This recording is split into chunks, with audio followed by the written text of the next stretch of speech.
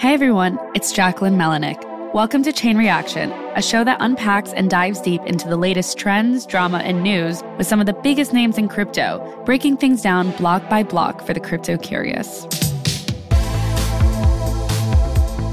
Today's guest is Staci Warden, the CEO of the Algorand Foundation, which is the organization behind the Layer 1 blockchain Algorand.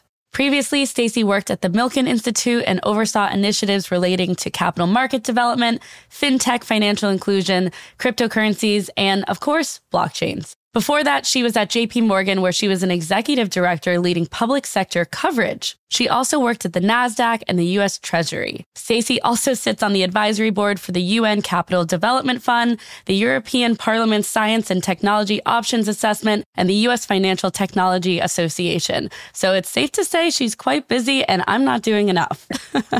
As for Algorand's blockchain, it's a Singapore-based blockchain that aims to be fast, secure, decentralized, and be the, quote, greenest with its carbon negative network. It has about 615,000 active addresses at the time of recording. The foundation, which helps grow the ecosystem, is on a mission to enable the blockchain to be an inclusive, decentralized, borderless, global economy, which, if all those words sound foreign to you, we will get into it. With all that said, Staci, welcome to the show. I'm so excited to be here. Thank you so much, Jackie. Yeah, I'm happy to have you. And I always like to start by asking our guests, if you could tell us about someone you've met in crypto in the past year that has inspired you, and what have you learned from them? This is cheating a little because I think I did meet him a little bit over a year ago, but I got to know him this year.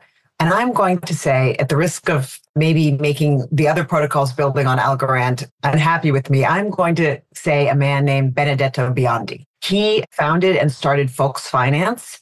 And I have seen him since I've been here be entrepreneurial, be positive when the chips are down, be helpful, be supportive to everybody else in the ecosystem. I have seen him under tremendous pressure, always trying to find the right way forward. I have seen incredible creativity out of Folks Finance, and he's building a DeFi platform that's going to be one of the top 5 DeFi platforms in crypto. I'm very sure of it. They just keep coming out with new things, and he's a waterfall of ideas. And we have an Impact Summit in India, and he says, hey, do you want me to show up at your Impact Summit in India? He's just always helpful, always positive, very hardworking. He's really an inspiration to all of us, I would say, in the ecosystem. We love that. We need more people like that. We do, yeah. Building in the crypto world. Yeah. On that note of the ecosystem, what's kind of the focus of developers and community members who use Algorand? You know, everybody is doing their own thing in the ecosystem for sure. So we try to make the most fertile environment for them. So if you think about it like Planet Algorand, we try to make the roads work really well, make sure the streets are lit, make sure, there's good police and all of that stuff, and they kind of build what they want to build. I would say, though, that we have a lot of protocols that are a lot of companies that have taken the time to be regulated and are trying to work on kind of real world problems, trying to bridge a little bit of, the real world and the world of crypto. I don't love that expression, real world, because I think crypto is part of the real world, but I think we're seeing more and more engagement there. Of course, during the more of the bubble times, we had a lot more activity in, I think, kind of pure decentralized finance. And that's a little bit tapered off. We've lost some protocols. Some protocols can't make it through the bear market. But I think those that are still with us, they have very good sense of product market fit, and they are trying to go after real use cases. When you said real world use cases, can you give us some examples of them? Yeah, there's a couple of really interesting verticals there. One is going to be the tokenization of real world assets. Mm-hmm. And I think of that in 2 different ways. So one is bringing liquidity to markets that are not liquid. So that involves kind of splicing up big chunky assets into small slivers that households can invest in. So if you look at something like rental property income, being able to get the income from an apartment building or something like that, right?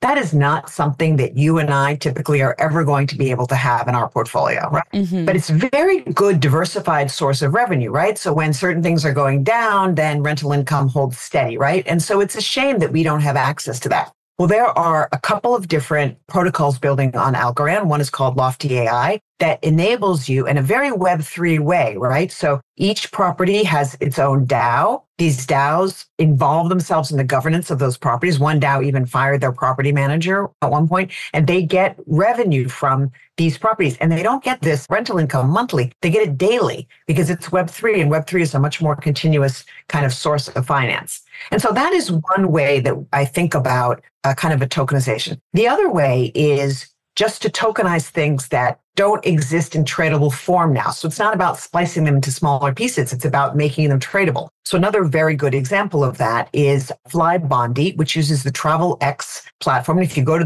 it's an Argentinian airline, you go to the Flybondi website, and TravelX has made it possible. They have taken airline tickets and turned them into NFTs. And now Flybondi tickets can be traded on the secondary market. So you can buy tickets for the next 4 years in a row. And if you decide not to take a trip, then you can trade that ticket to somebody else on a marketplace on Flybondi. Now, TravelX is a couple of different airlines they're talking about coming forward with next year. So we're very excited about that as well. Those are two examples that are kind of tokenization based, I guess. Yeah, that's super interesting. Yeah. Another one is called Quantos, and you have central bank digital currencies, you've got stable coins, you've got, bank liabilities, and Quantos has now made a digital euro. It's regulated by the Dutch central bank, and it trades on the Algorand blockchain in the same way that digital money trades. So it's not a stable coin, but it's in a way to bring efficiency and programmability to the euro, right? To make a digital and programmable euro. And they have taken a couple of years to make sure that they're regulated properly.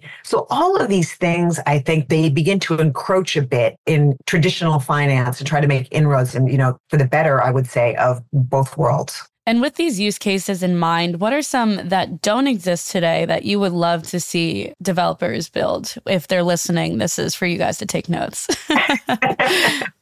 What I think I would like to see, frankly, more of the same, right? I'd like to see a bunch of different kind of rental property tokenization, a lot more tokenization of real world assets. So, we have another control alt that is regulated by the FCA. They offer the tokenization of wind farms, for example, so that you can buy these things. And I think it's much more important to get the word out and to get liquidity into these markets, probably than doing a ton of other things. But when I look at this in a kind of a futuristic way, what I think is really interesting is the tokenization of things to smaller and smaller amounts in greater and greater liquidity so that small slivers of tokenized assets can function like money. So if you imagine, say, a money market fund that is tokenized into tiny little pieces, why couldn't you buy a pizza with a little piece of your money market fund, for example, instead of having to use cash? I think those kinds of things are super exciting. Yeah, definitely. And in the intro, I talked a bit about Algorand, and I want to take a step back and kind of go into that again. Of course, we're circling this whole podcast around Algorand and kind of what you guys are focusing on, what you're seeing.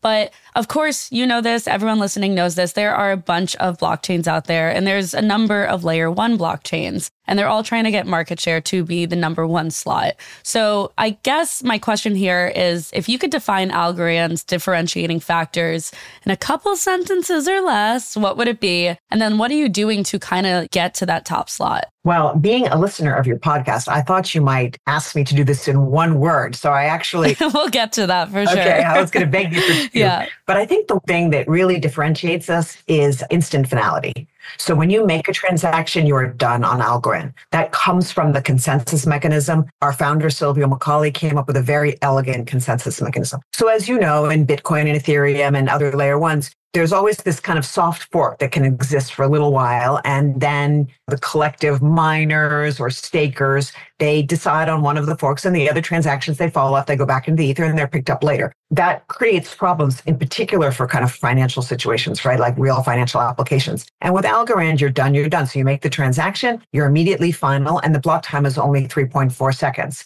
So we think that that is critical for any really hardcore applications where value is placed on chain, because you're just not going to accept that little bit of ambiguity and uncertainty, even if it's only for 10 minutes. So that's number like 1, 2, and 3, I would say.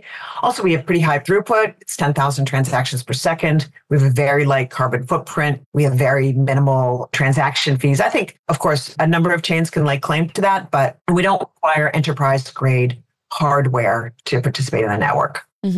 Yeah, you mentioned the green bit. Why does it matter that a blockchain is green? I feel like so many people look at the crypto industry and they're like, it's bad for the environment or it's a waste of energy. So how does this, one, go against that narrative and two, kind of build a new one? Yeah, I mean, I think that's a good question. So I think if you look at my friends, for example, when I started, everything was Bitcoin, the Bitcoin blockchain, and the proof of work does, by its nature, it's a kind of an arms race of energy usage in order to append the next block to the network. And now I think it's very much more differentiated. And especially I think Ethereum did the entire ecosystem a service by moving from proof of work to proof of stake, making the case for why they wanted to do that, making the case for why it was important to be environmentally friendly.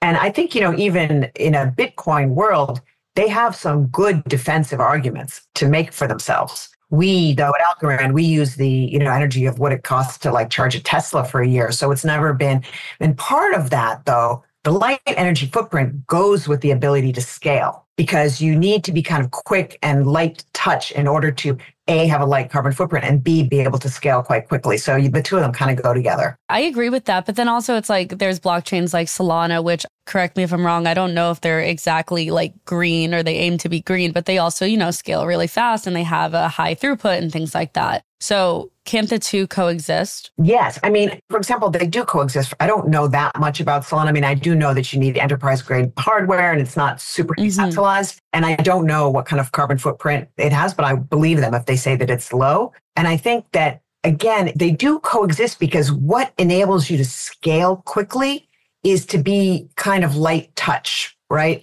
And so if you have very heavy hardware, you can also scale. But you can certainly do them both at the same time. You can certainly scale and have a light environmental footprint. For sure, I know it because we have that.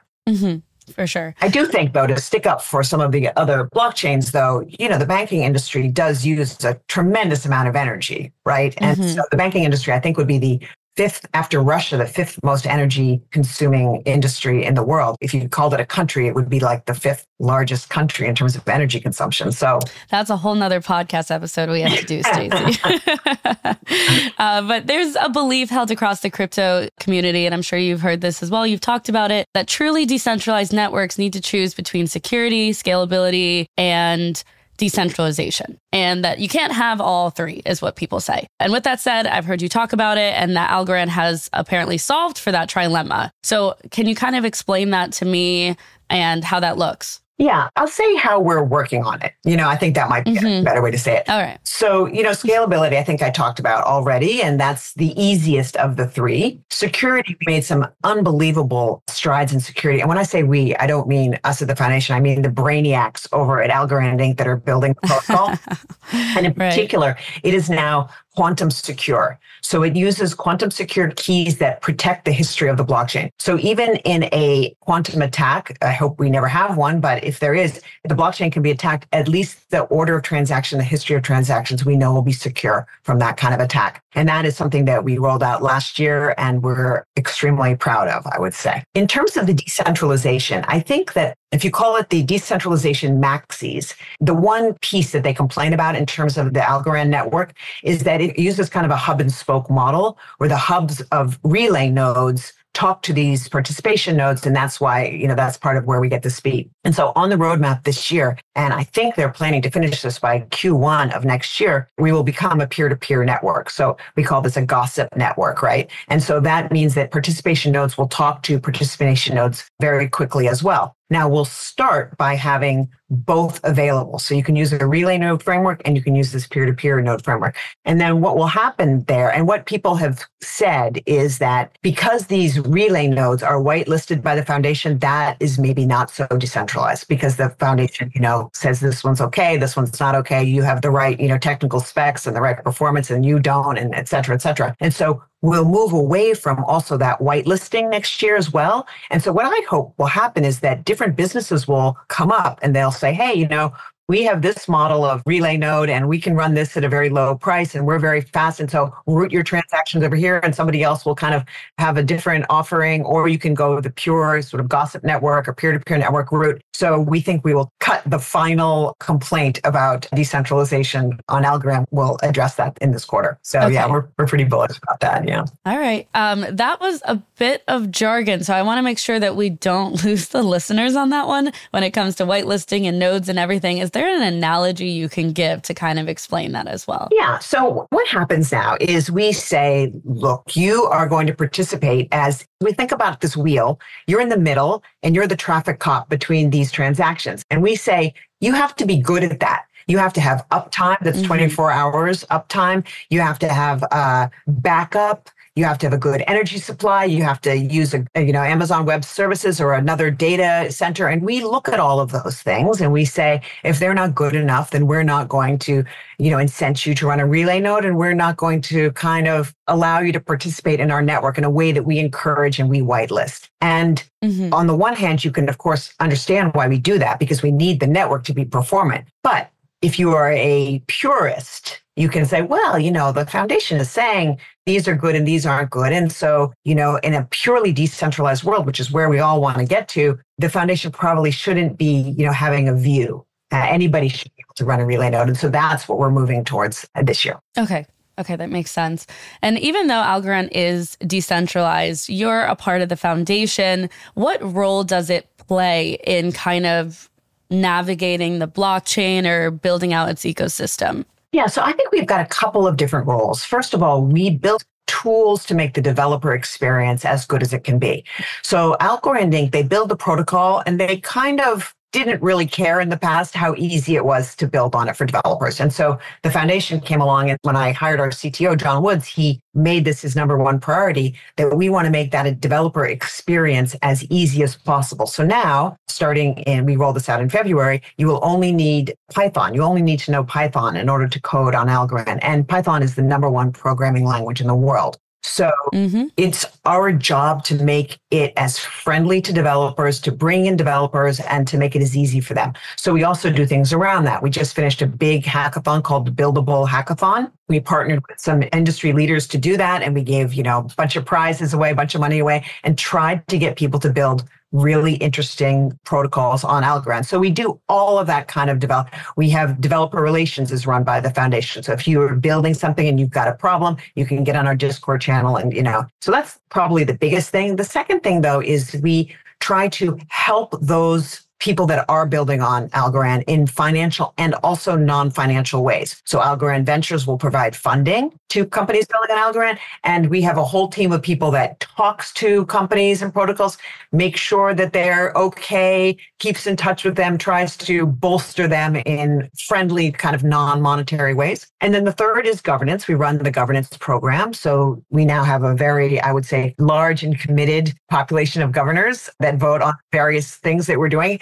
Last year, we turned over our entire grant-making program to the governors. So now if you want to get money to build your protocol or your project on Algorand, you now submit that to the governors. And we, of course, help, right? We build the voting tool for them and we help kind of organize the process, but try not to direct it. Of course, we take care of the community. Yeah, no, that definitely makes sense. We're there to be complained to, if... Everyone's got to have that job for sure. All right, Staci, we're going to take a quick break before we get into the rapid fire round. Okay, thanks.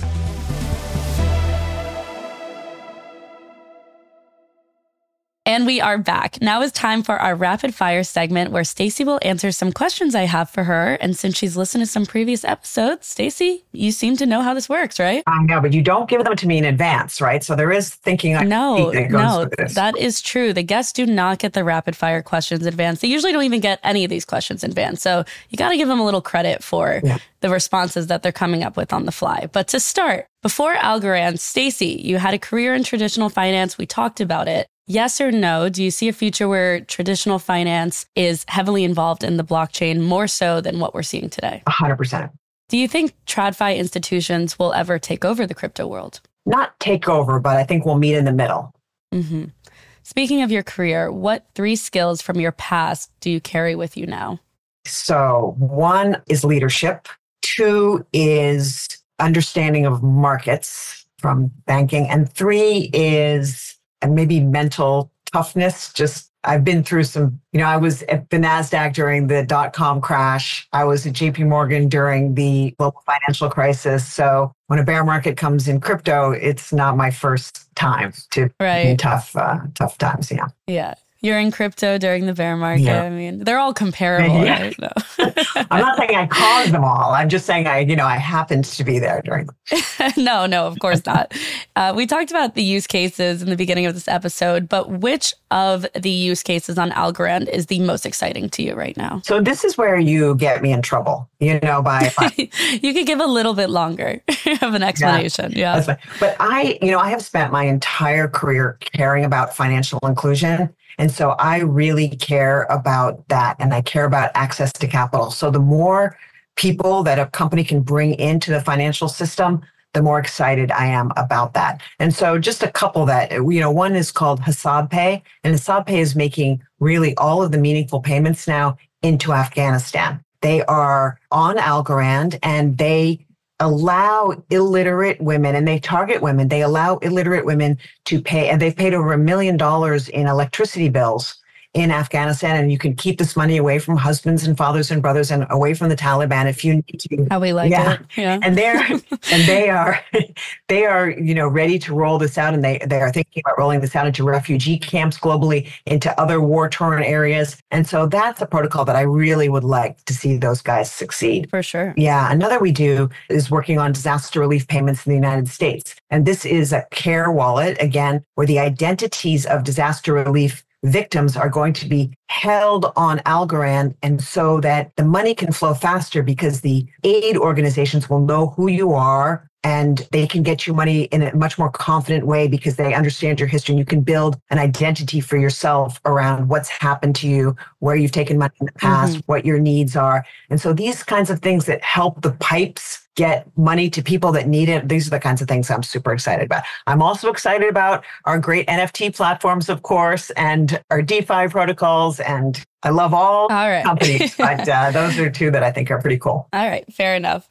Going off of that, yes or no, do you see a world where Algorand could expand into the US further? I hope so, but I don't know. We stay very far away from the US regulatory perimeter, and we just don't have the confidence that this is an environment that we can build in. And so we don't sell algo into the United States, and we're a Singapore-based company. But it would be great. I mean, the United States is a huge economy, and I think that U.S. citizens are very crypto-friendly and very interested in it. So I hope so, but I'm not super good at predicting these things, so I won't say. I mean, that's going to have me jump out of the rapid-fire questions because I want to talk about this a little bit more with you. No. Is there a future where Algorand would dive deeper into the U.S. market, which we just talked about, but what would it take for you to come here? Is it regulatory clarity or is it something else? Yeah, I think I will not be doing anything in the United States until our lawyers tell us that it's safe for us to do so, because we don't want to contravene any laws or, do anything that, But what I think as I read and hear about the things that have happened in the last year, I think we're probably going to need some legislative clarity. And I think the chances for that are probably a little bit better than they were a year or 2 years ago, because I think the courts have come to the SEC and said, no, maybe your understanding it does not. I think the SEC may, to a certain extent, they said that we have all of the legislation we need, and it may become clear to everybody that maybe we don't have all the legislation we need in order to regulate these markets properly, right? And so if we can get at the legislative level, Japan now has legislation about stable coins, right? So I think we need to have some of that. This is very complicated stuff, regulating this stuff, right? And so the rules that we wrote in 1934 and 1935, it's not a surprise that they're not quite fit for purpose for the kind of environment that we have now, right? The rules that the U.S. government wrote. Algorand wasn't around in 1934. Yeah. As the foundation isn't really building in the U.S., what are your thoughts on the recent April SEC lawsuit against Bittrex, which kind of tangentially involved Algorand for alleged security law violations? Like, how are you navigating that? Yeah, I kind of feel like it's like a drive-by shooting. We're just like walking down the street, minding our own business, and then like 2 gangs are like having a fight, and like some stray bullet comes over and hits us, and the answer is we're really not doing anything about it. We weren't named in any way. There was nothing for us to do. So we just kind of let them fight it out. And, we don't think we're security. So we could just keep saying that. Yeah. And the last question on the U.S. in regards to this conversation is, do you feel like you're missing out on the U.S. market, or do you think the U.S. market, on the other hand, is missing out on Algorand? How do you kind of navigate not having a footing here? This is not an Algorand specific answer. I think if you look at crypto more broadly, I think it's a shame that there's been so much progress made around the world. And as a U.S. citizen, I am unhappy that my country is not participating in this, because I think crypto is broadly going to be very good for the things that I care about: financial inclusion and access to capital and improving the way that finance as a whole works. And I'm sorry that U.S. citizens like myself will not be able to avail ourselves of that in the same way that other countries can, where there's been really good strides made. Now, having said that, I do think there's maybe some advantages to a little bit of a second mover advantage. So if the United States is taking this opportunity to learn and watch what's working and what's not working around the world, and we end up a little bit late, but with a really good legislative and regulatory framework, then maybe it'll have been worth it, right? Yeah. And with everything said, what is one word or phrase you want Algorand to be known for long term? The phrase would be that we enable real world solutions at scale. Okay. Yeah. And I want to follow up on it because we're almost at 2024. Yeah. How will you build toward that vision next year? Okay. So number one, we're going to deliver the developer toolkit for Python and improve this developer toolkit in other ways. Mm-hmm. Two, and this is huge, is we are going to start incentivizing consensus on the network. So this will make the network more secure and also more decentralized. That's going to be a very big deliverable for this year. We're going to move to a more peer-to-peer network, of course, as I talked about earlier. So those are going to be the three big things on the tech front. And then on the community front, we're just going to keep helping the companies that are building on Algorand succeed, right? It's not about what we're doing so much. It's about helping our great companies succeed. And then we're going to partner with those companies and try to drive partnerships to drive business to them and to drive activity on chain. So those are the big goals for 2024 for sure. Amazing. I love it. You had it ready to go. You got it, right? Yeah. Looking straight ahead. So, yeah. Staci, this was great. Can you leave us with a piece of advice that you've carried with you throughout your time as CEO at Algorand? Okay. So my piece of advice would be really care a lot about product market fit. I think when you start in a bull market, you have some idea in your head maybe of, how is the foundation going to help me? What can I do when everything is like frothy, and how will this help me? How can I participate in all these different hackathons and maybe make some money and do all of this stuff? But if you ask yourself, if there's no foundation, if there's no grant program, if there's no venture program, do I have a good business and do I have product market fit with your business? And you answer that question properly and correctly, then you will do well. And that's one of the reasons why I admire Benedetto, because I think he asks himself that question every day. And every day he figures out a way to make sure that he has product market fit. And that's why he's such a successful company now. Yeah, I love the callback to the beginning of the episode. Right. Amazing. Staci, thank you again for coming on today. It was an absolute pleasure. Thank you so much, Jacqueline. I love your podcast. And thank you so much for what you're doing for the ecosystem more broadly. Thank you. We'll be back next week with conversations around what's going on in the wild world of Web3 with top players in the crypto ecosystem.